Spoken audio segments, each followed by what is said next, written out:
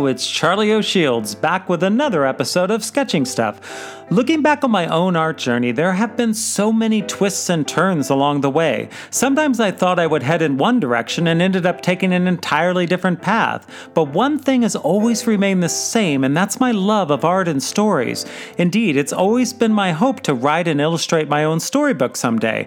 This goal has always been in the back of my mind from the start, and so no matter what crazy path I take or things I try, I'm always working toward that goal. So every little thing I create each day is just another page in my own story and a way to progress toward my goal, one little sketch at a time.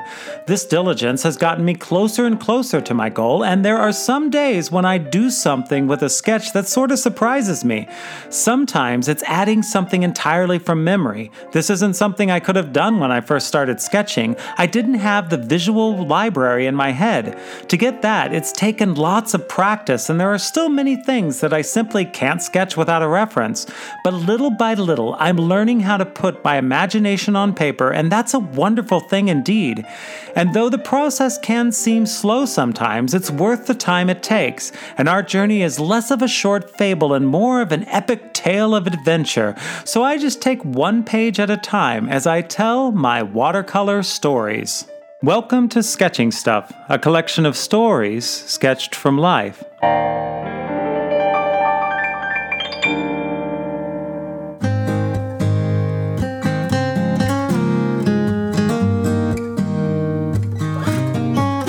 Riding on a broom.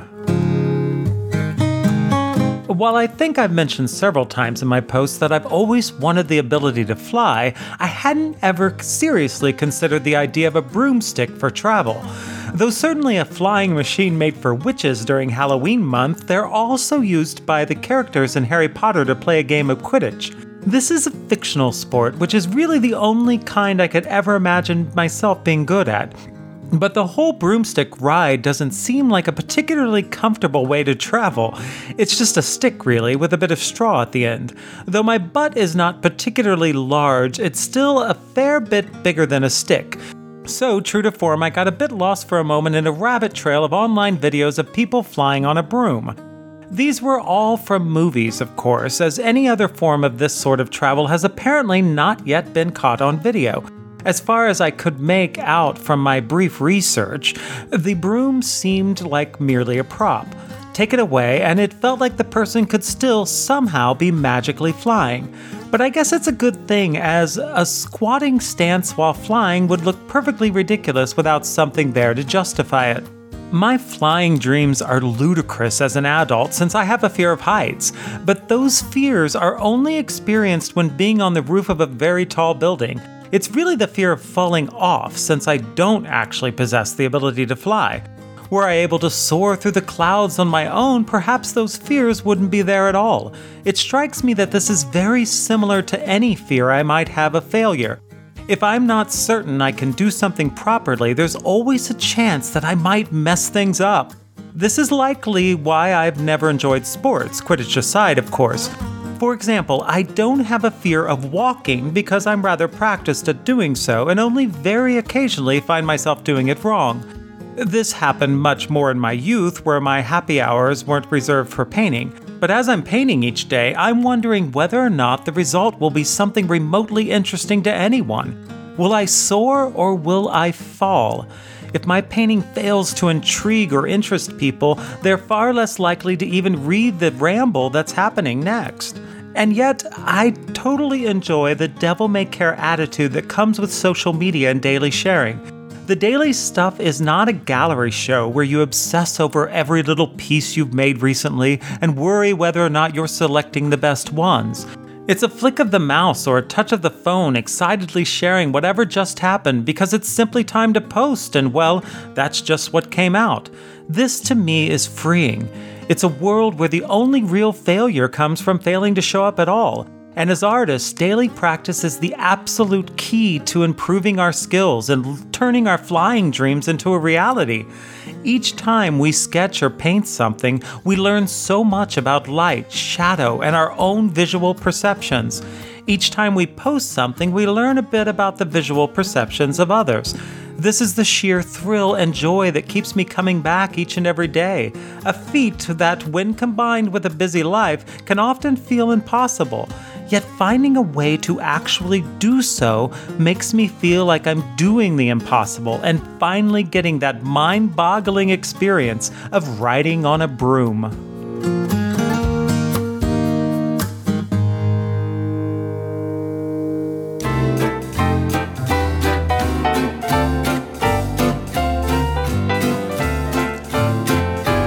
One precious cookie.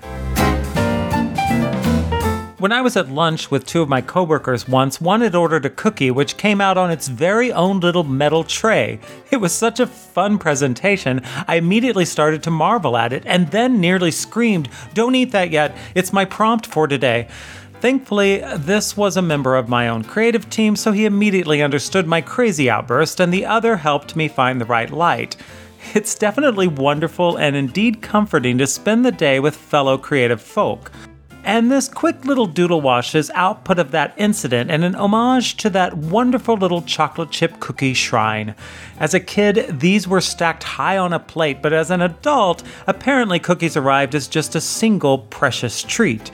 A trophy of sorts, befitting the most popular homemade cookie of all time, and a fun reminder of those fresh-baked cookies I had as a child. I didn't actually order one of these cookies today, but there's always tomorrow, and even without sampling it, this one little cookie made me pause and smile. Though chocolate chip is certainly the favorite cookie of most, my personal favorite cookie as a kid was the amazing Snickerdoodle. This was my most requested cookie and one I'm sure my mother grew rather tired of baking. I still remember the taste of them as they were still warm, having just come out of the oven, and the surprisingly different taste of them after they had cooled.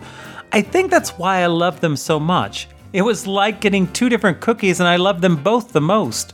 When Philippe and I first met, I told him about my craving for Snickerdoodles.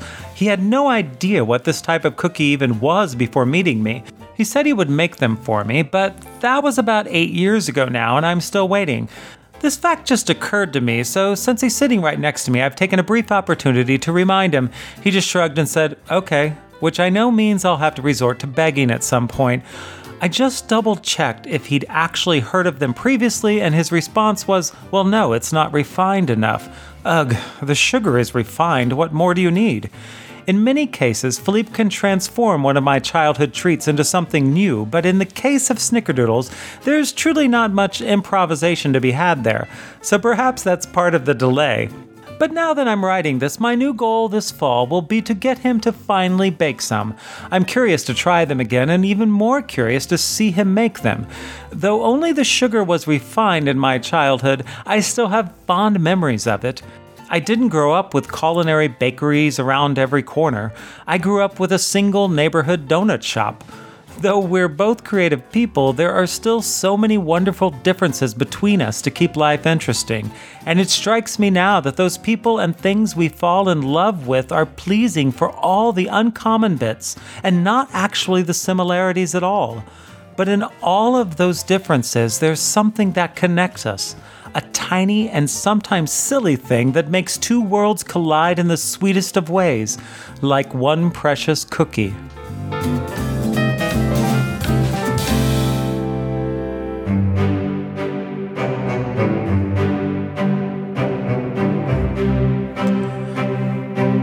The Twisted Tale of Little Snow White. For a prompt of Apple once, my mind leapt to the famous story of Snow White. Disney, of course, has the most popular version of the tale, but you gotta love the morbid creativity of the early version by the Brothers Grimm. For those not aware of the differences, here's a quick little recap of the original story. First, Snow White's mom dies immediately after giving birth to her. The king mourns briefly, but remarries another woman the next year who happens to have a magic talking mirror that tells her daily she's the prettiest. My mirror just tells me I look older each day. Alas, everything changes when Snow White reaches 7 years old. The mirror declares Snow White the next popular girl in town, and the queen orders a huntsman to kill Snow White and bring back her lungs and liver as proof. One should think either organ would have sufficed. But he doesn't actually kill her and guts a wild boar instead. The cook boils the organs, with salt, we are assured, and the queen gleefully eats them, thinking she's eating Snow White. And meanwhile, back in the woods, the spared little girl gets hungry and breaks into a house. Later, she's caught by the owners, who turn out to be 7 dwarves. They tell her she can stay if she becomes their unpaid domestic slave, and she foolishly accepts. The better-known Disney version omits the queen's cannibalistic nature, but there's still more craziness they neglected to include. As it turns out, Snow White isn't the sharpest knife in the drawer. In the Disney versions, she's simply fooled by an old lady with an apple, but in the original version, she's quite easily tricked 2 times before that. First, the queen disguised herself as an old woman selling bodice lace and tries to suffocate Snow White by trussing her up too tight. The dwarves find her lying on the ground, unlace her a bit, and she's fully restored. Then they tell her not to open the door for anyone when they're gone, worrying she might just be an idiot. She apparently doesn't speak dwarf, as she opens the door for a different old woman the very next day. This one is selling combs, but yep, they're poisonous. The old lady combs Snow White's hair, and she quickly passes out, and the dwarves find her once again. They just take the comb out and she's totally fine. Feebly, they warn her to stop letting old ladies in the house, but well, she's Snow White, so they pretty much know what to expect by now. Sure enough, the next day, the old lady comes with an apple. Though she initially declines, the lady performs a taste test to prove it's not poisonous. It's actually an apple that's half white, which should have been enough to arouse Miss White's suspicion, but she's just not the suspicious type. The old lady takes a bite out of the white half and offers the used apple to Snow White. There's an old saying that comes from an Italian proverb modernized as "Fool me once, shame on you, fool me twice, shame on me." There's not a phrase for the third time one gets fooled, as it's never supposed to happen in the first place. This time, the dwarfs return to find her simply dead. So they cram her in a glass coffin, set her out in the woods, and no doubt put out an ad for a new housekeeper. Years later, she's mysteriously not decayed and instead grown older. A prince happens by, and he immediately falls in love with the dead girl and offers to buy her from the dwarves, saying he can't live without her.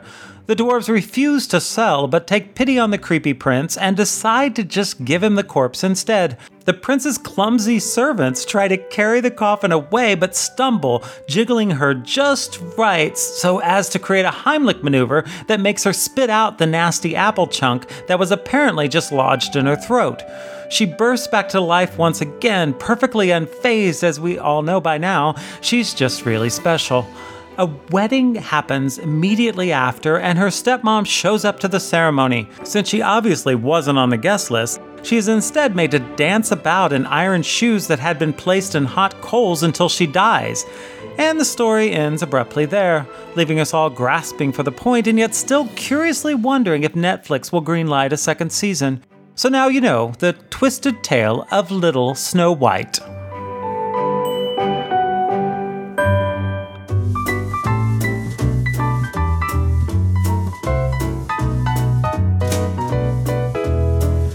The allure of shiny things. For a prompt of fish once, I ended up with a little silver spiny fin, a fish I would place in the ugly cute category, much like E.T. the extraterrestrial.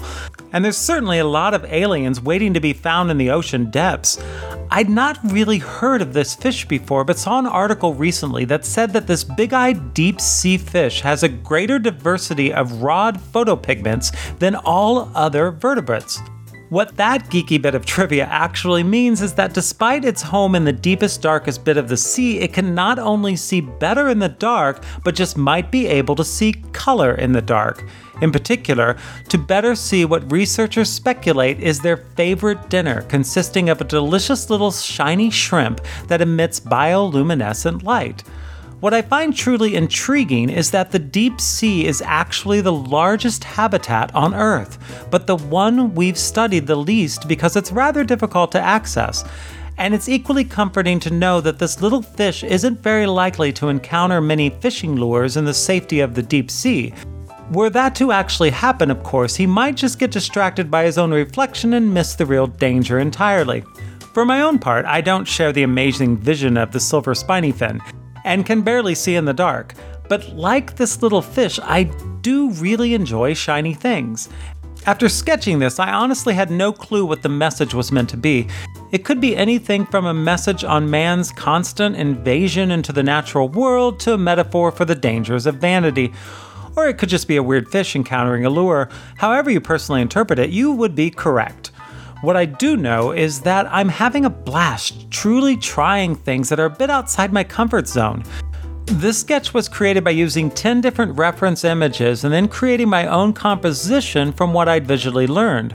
This is the type of approach I've always wanted to take, but the fear of not being able to do it has always stopped me. So I finally took the bait, and I have to say, I'm totally hooked.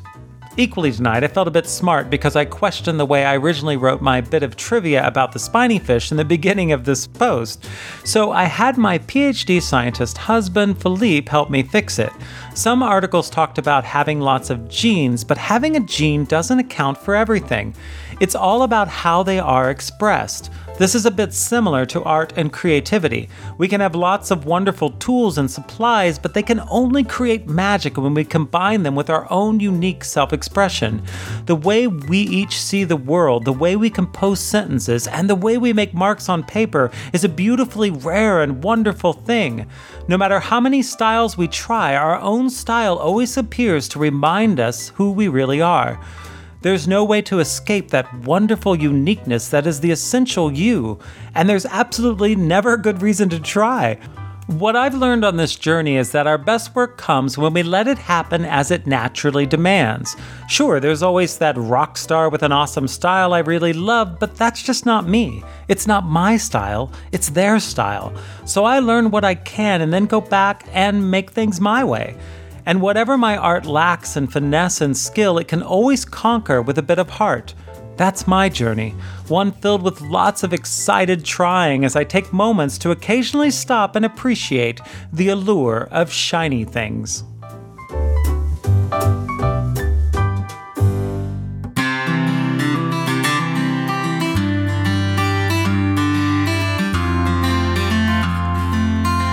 Apples or cider? One thing I've learned over my sketching journey is that not everyone likes cider, but most can agree that apples are rather nice. So I doodle washed both, and you can take your pick as to which you prefer. I personally like the cloudy, non-alcoholic cider that is made locally, but I don't actually care for the alcoholic variety or regular apple juice. These days, I really do just want the whole apple. But as a kid, I loved apple juice and of course the less boozy version of cider during the autumn season. I insisted that we get some of the cider that I enjoyed in my youth a couple of years ago while Philippe and I were at the grocery. When we got home, we each had a glass, thought it was okay but nothing noteworthy, and then just forgot about it entirely. The remainder fermented and we eventually had to just pour it out. But the appearance of those cider jugs at the grocery this time of year still makes me smile. A host of childhood memories comes flooding back to me. Sometimes in life, the memory that something evokes is far better than the actual thing itself. I remember apples in my school sack lunches and the barbaric act of bobbing for them in a barrel as a kid, but that's all of the memories apples bring back to me.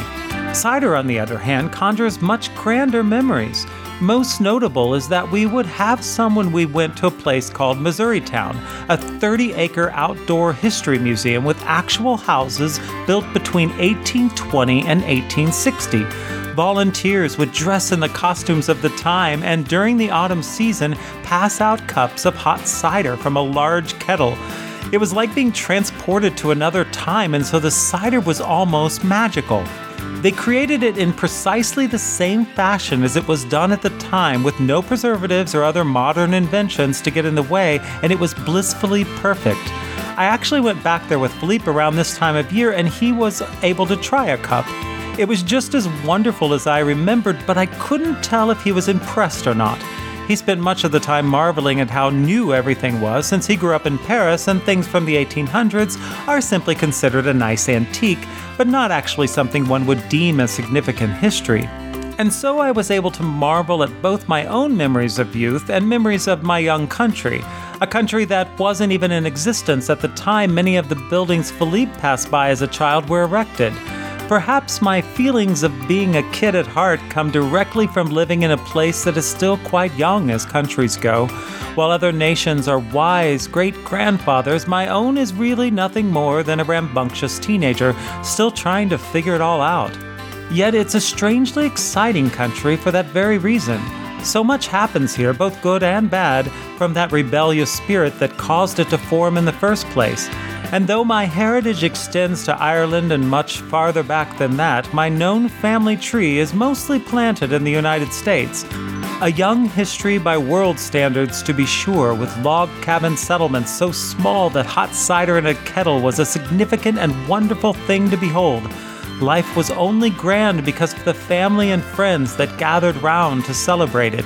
So in the end, met with all of these memories of the past, I'm not sure I could ever possibly choose between apples and cider.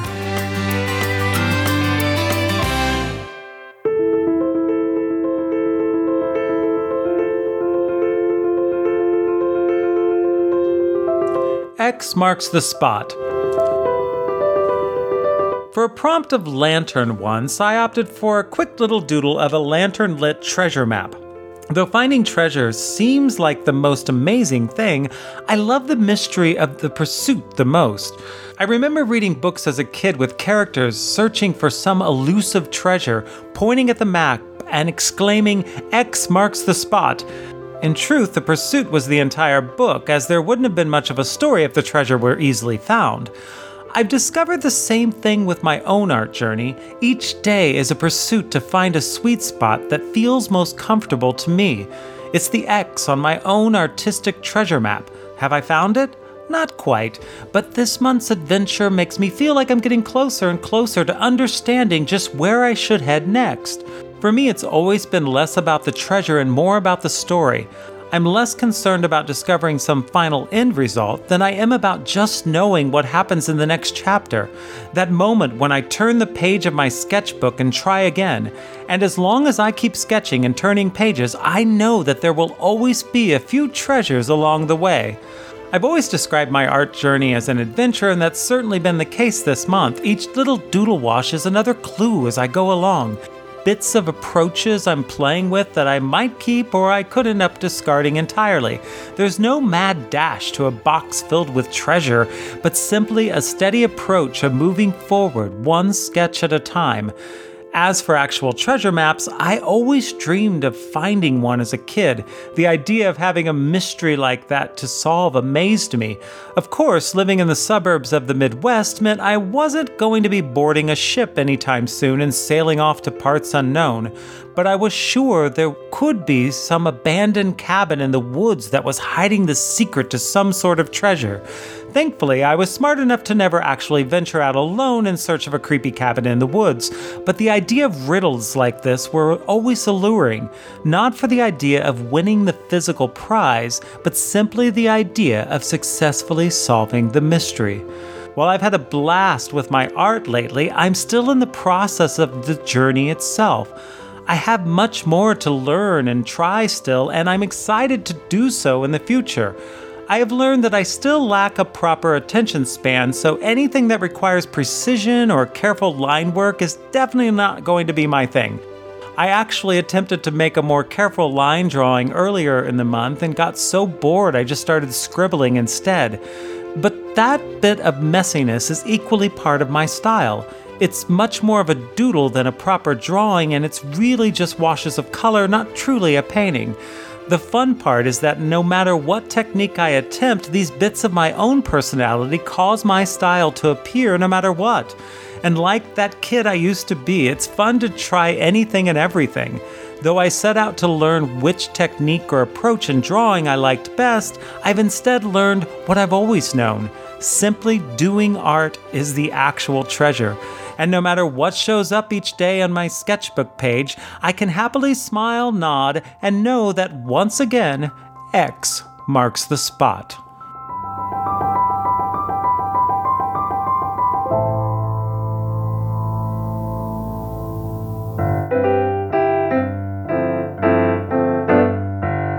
Thanks so much for listening to the Sketching Stuff podcast.